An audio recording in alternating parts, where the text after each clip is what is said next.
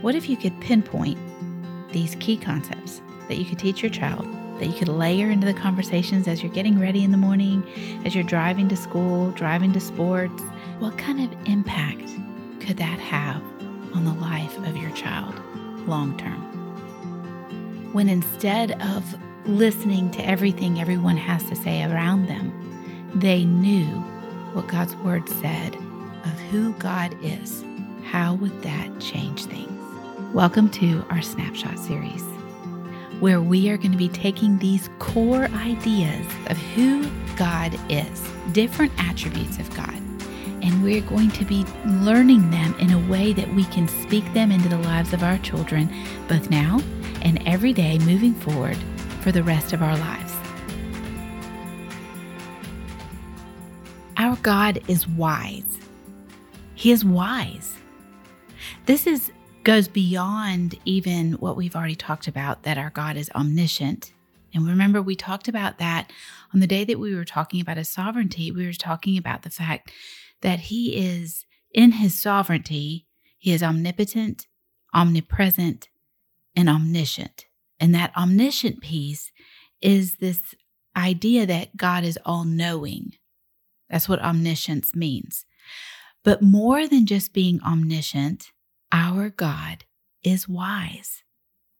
In Romans 11, verse 33, Paul writes this. He says, "Oh, the depth of the riches and wisdom and knowledge of God. How unsearchable are his judgments and how inscrutable his ways. For who has known the mind of the Lord, or who has been his counselor? Or who has given a gift to him that he might be repaid? For from him and through him and to him are all things. To him be glory forever. Amen." God is not just all-knowing, meaning he knows everything about everything, which in and of itself can be very comforting to our children, that God knows everything. But his wisdom means that in his knowing, he also uses his knowledge perfectly. And this becomes an important point to talk about with our children. And maybe for you is an important point that you have not thought about. You see, Paul in this passage is reflecting on the depths of God's wisdom and his knowledge, that it's beyond any comparison that we can have here on earth. We can't search it out and fully understand it. We can't scrutinize all of his ways and see all of the ways things interact and intersect the way God does. And we are not the ones who bring counsel to God. And we're not the ones who, do something so great for God that he would have to repay us. That's what Paul is saying in this passage, because it's from him and through him and to him are all things. And then Paul ends this passage by saying, praise him, all glory to him. And so for us, when we are walking in the idea our God is wise, he knows everything about every part of our lives. Everything. Every way that interactions come into our world, go out from our world, the ways things now will be set up for later to meet or to do or to go or to be. He knows all of it. And in his wisdom, he uses that knowledge perfectly on our behalf. Nothing escapes his attention. You see, for most of our kids, and maybe for us too, we can be fooled into thinking that God's not paying attention to me.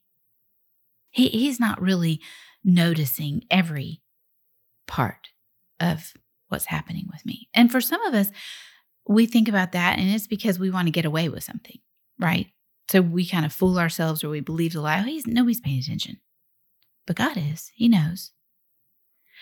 But then also, in the moments of despair, in the moments of discouragement, the moments of feeling alone and hearing the drumbeat from the enemy that says you're alone, nobody cares, nobody wants to know you. Nobody's listening to you. Nobody's interested in you.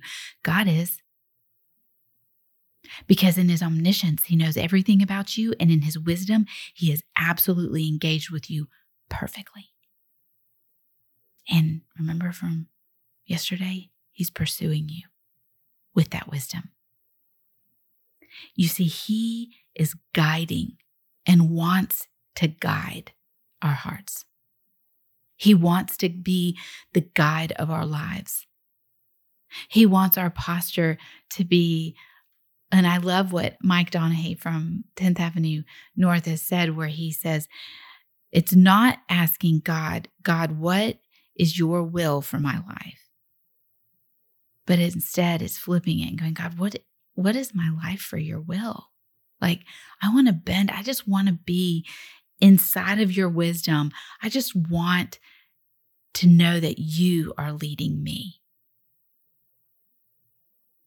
We can rest when we understand he has perfect insight and he will perfectly be working out his insight with our surrendered hearts.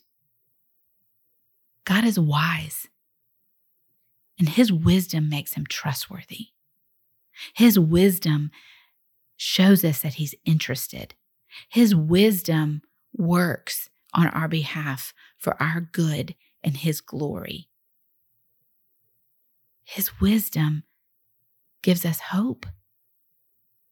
Because in his wisdom, he has been working on our behalf from the beginning of time through his son, Jesus, walking with us now in the Holy Spirit that he plants inside of us.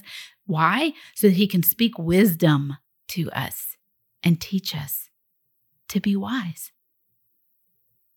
So when we're working and walking with our kids and they're wrestling with not knowing next steps or feeling very abandoned, feeling very much like God's not paying attention, because that happens. Our kids will feel like God is not paying attention to them because the enemy would love to convince them of that. We can walk with them in this place that says there is great depth to the wisdom of God. And his judgments and his ways are beyond our understanding. And we can worship him there. And in that posture of worship, that wisdom begins to work. Our God is wise. Thanks for joining me today on Snapshots of who God is. Make sure you get on the newsletter so that you get not just today's truth, but the truths for this entire week. We send them out on a weekly basis so that you have them, where you can keep them in front of you, keep them in your Bible, where you can learn them both for yourself and for your child.